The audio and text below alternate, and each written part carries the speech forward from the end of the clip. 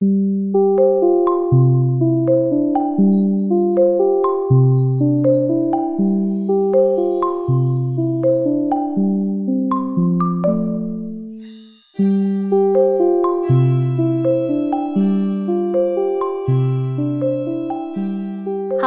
and welcome to Trauma-Informed Education. I am your host, Dr. Kay Eyre.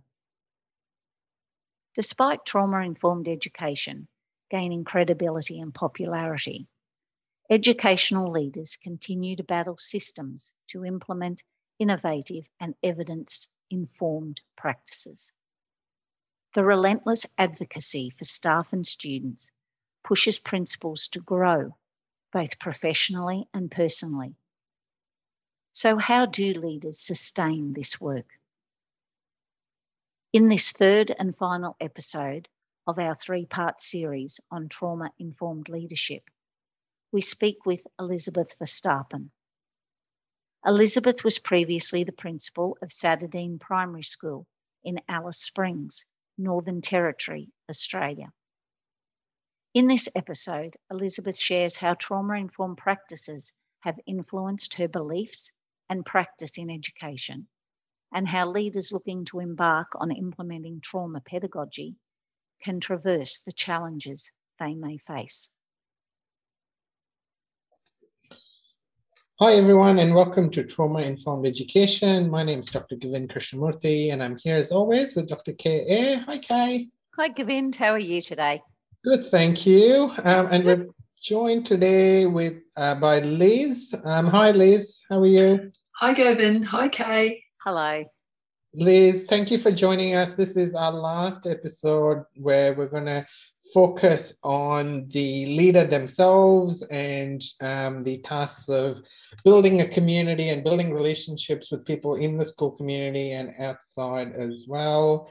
If you are tuning in to this episode, I'd encourage you to go back and listen to our first two episodes where we talked about how trauma-informed leadership can help in terms of students and staff.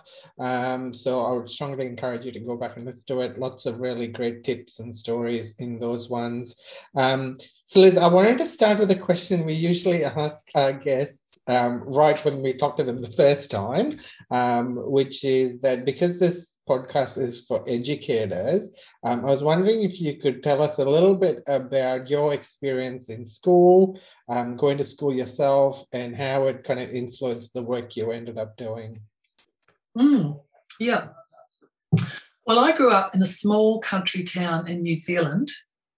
My parents were Dutch migrants, the very first to be in that very small town in New Zealand. So it was about 900 people right at the bottom of the South Island, very cold.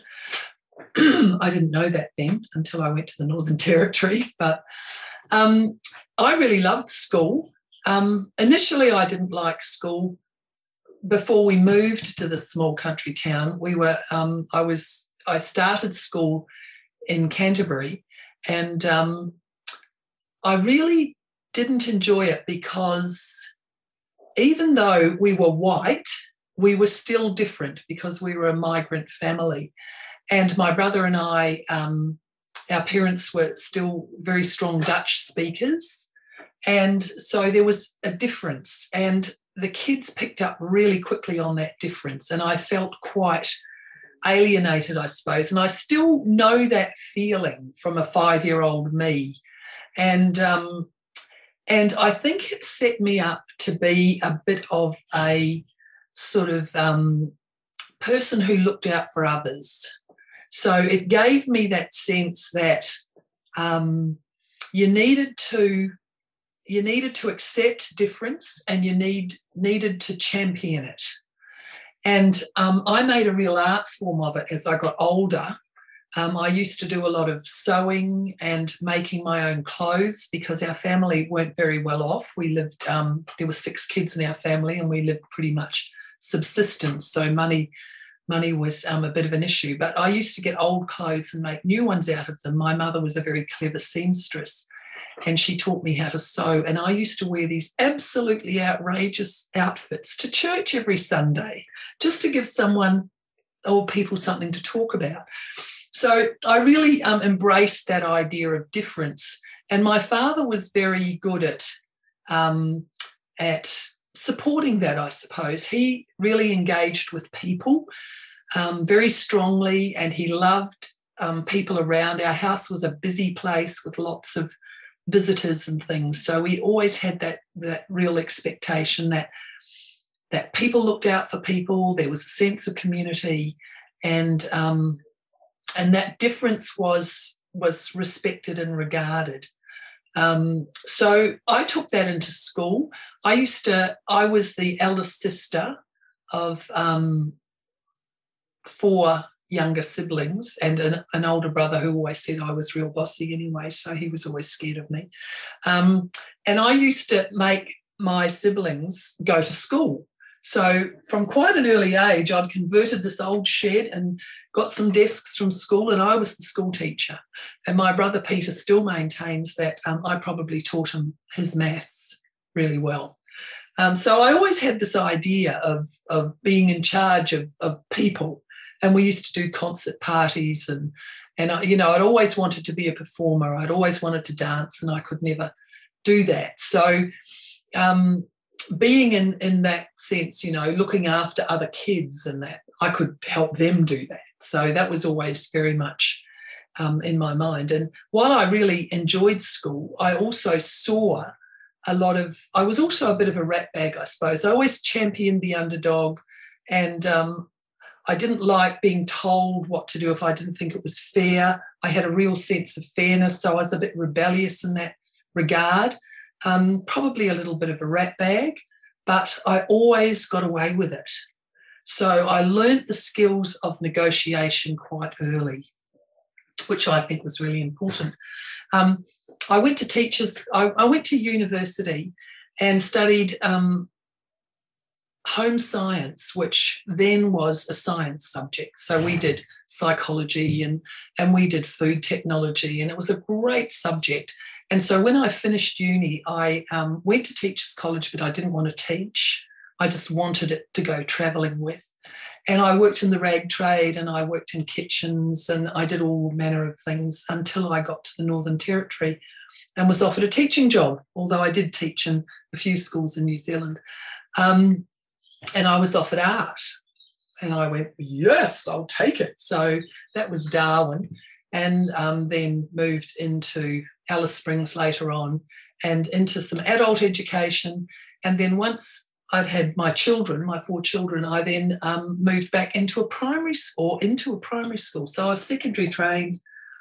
So I did the whole lot really. But coming to Alice Springs was a very interesting thing for me to do. I mean, Darwin, when I first landed in Darwin in 1981, it was like freedom for me, because it was so sort of, Darwin in 1981, you could do anything. People were very welcoming. Nobody really cared what you wore or what you said or where you were from. It was very, very liberating. And I sort of fell in love with the Northern Territory, and then, of course, my partner. But moving to Alice Springs, the first job I got there was running the Women's Refuge. And that was very interesting for me, because I got to know a lot of Aboriginal women and a lot of Aboriginal people, and saw a whole different side of Alice Springs. So I've lived in Alice Springs for 35 years, and I have a lot of friends who are Aboriginal, and I've had I suppose, the wonderful opportunity to move in and out of Aboriginal communities and get to know Aboriginal people. I'm very interested in the whole opportunity that being in a place where there is such rich culture offers.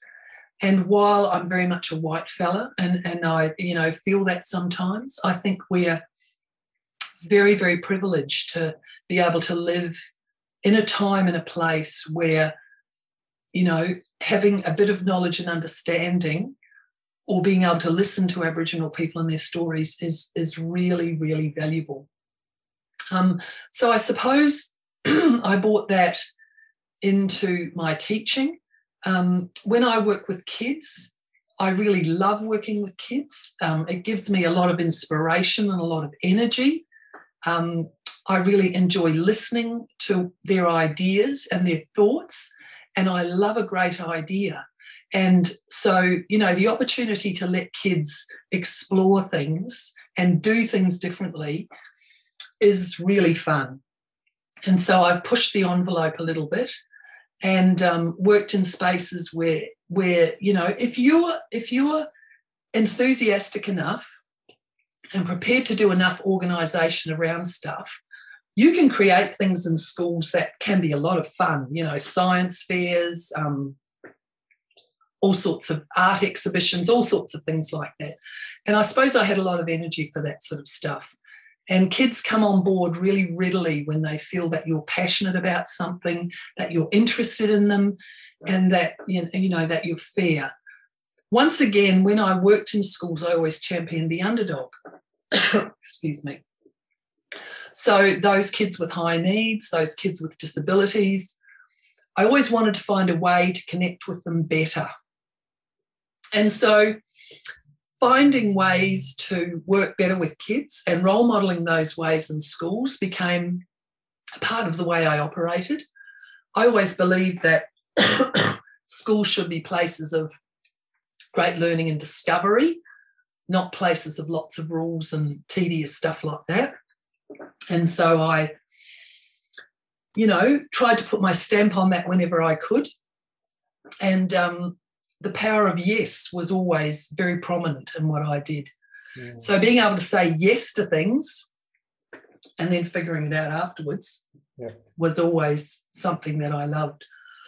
I'll just give you a chance to take another drink. Too much talking. That's right. Just while you're drinking, Liz, one of the things that's really struck me just from the last two episodes particularly is how you've really illustrated all those sort of key principles of trauma-informed practice, the trust, the transparency, the collaboration, and providing choice and empowerment, how that works from the student to to the teachers. What has your journey been? I mean, we're talking about your own leadership values and growth here. What was your journey to arrive to that? I mean, it sounded like you have a lot of life experiences where, clearly those things were of value and you saw the importance of them. But from a leadership and schooling point of view, what was your sort of journey to arrive at that? Because there's a lot of competing demands here and people who want other things from you. What was that like for you to land at those?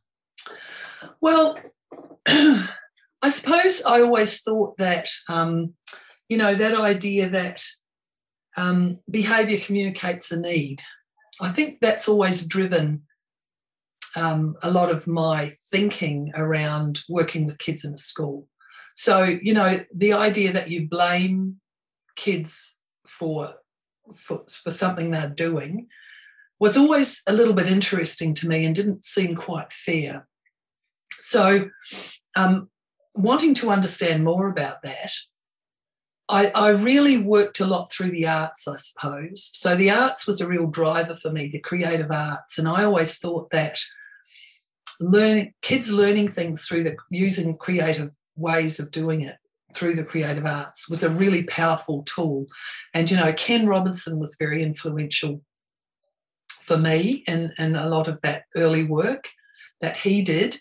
And many have followed on from that. And I did a lot of reading on the power of music, the power of dance, the power of the visual arts and kids expressing themselves.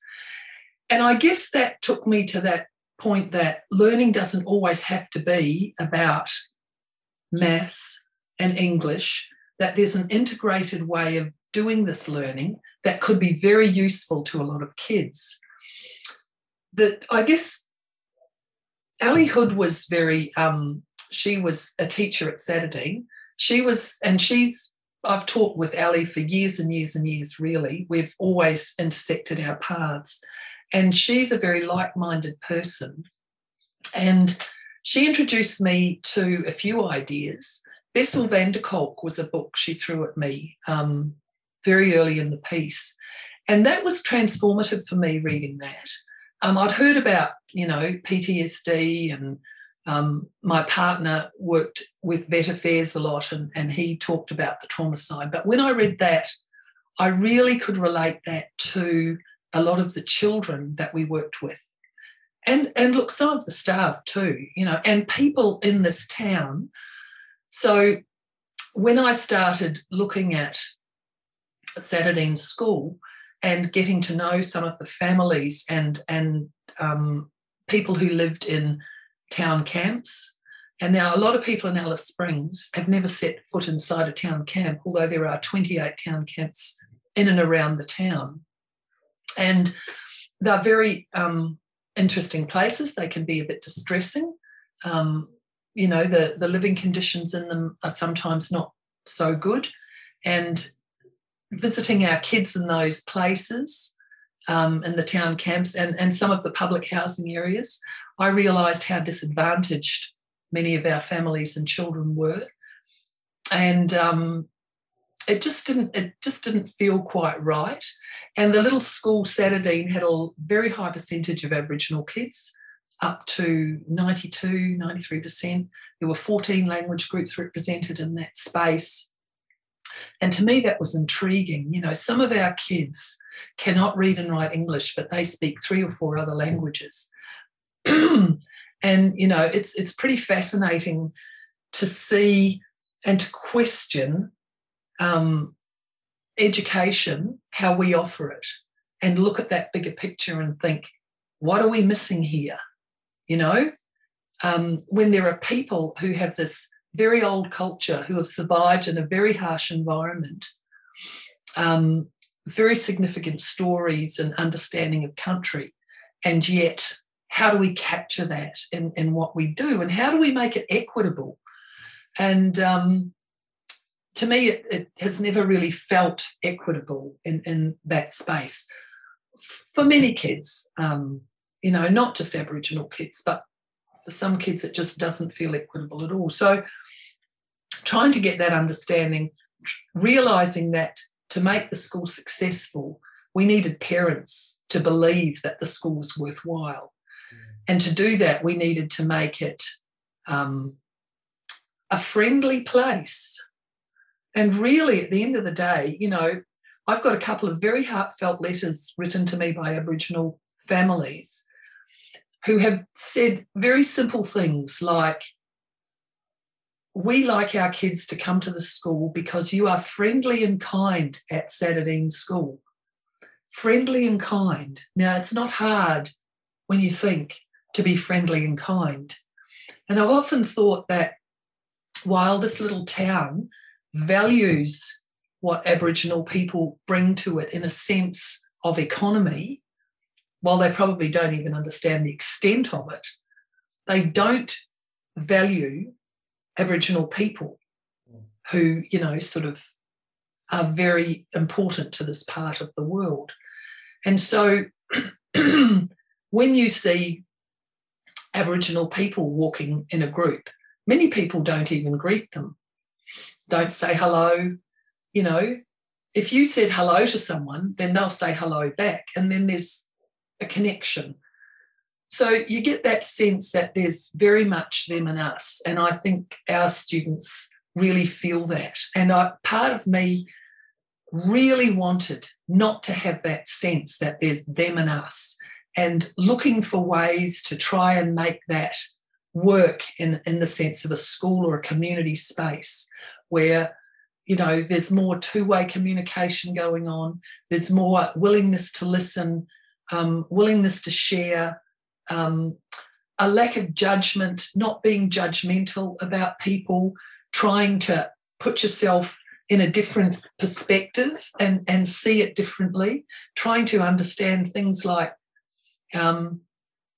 what we've got and how much you need to live a good life. I mean, they're very philosophical thoughts and questions, and that whole ethical question around education, public education, and trying to achieve the best outcomes for our families and kids. So that ethics question's a really strong one for me, I suppose. Yeah. I'll throw it over there, Kay, in a minute, just to hear her thoughts. But I think we've had chats about kindness. I think, Liz, it's how it's both like a simple but difficult thing. And as you were talking, I was reflecting on how one of the challenges is about persisting with compassion and kindness, even in the face of, people who are not necessarily acting towards you in that way. Absolutely. Yeah. Did you, I mean, and it sounds like there are a lot of things that you do for the staff and for the students. How do you maintain that? When you've had children who are not necessarily receptive to your, kindness or offers of safety, families who are, quite, acting unsafe. How do you maintain that for yourself in terms of holding that kind and compassionate position? Well, I suppose I like to laugh a lot. I like to make jokes about things, often at other people's expenses sometimes. But having a team of people that you can really share stuff with is very important. And at the end of every day, we would sit down and we would have a bit of a debrief. And sometimes that would involve, oh my God, but we would sort of let it go. And when I started working at the Women's Refuge, I learned a really good skill. And that was when I walked out of the door of the refuge, I left it behind and I went home. And my other life was a very rich life. So to have another life is really important. And so you put that one aside and then you step into this other life, which, is your friends and your family and the things you love to do and all that sort of stuff.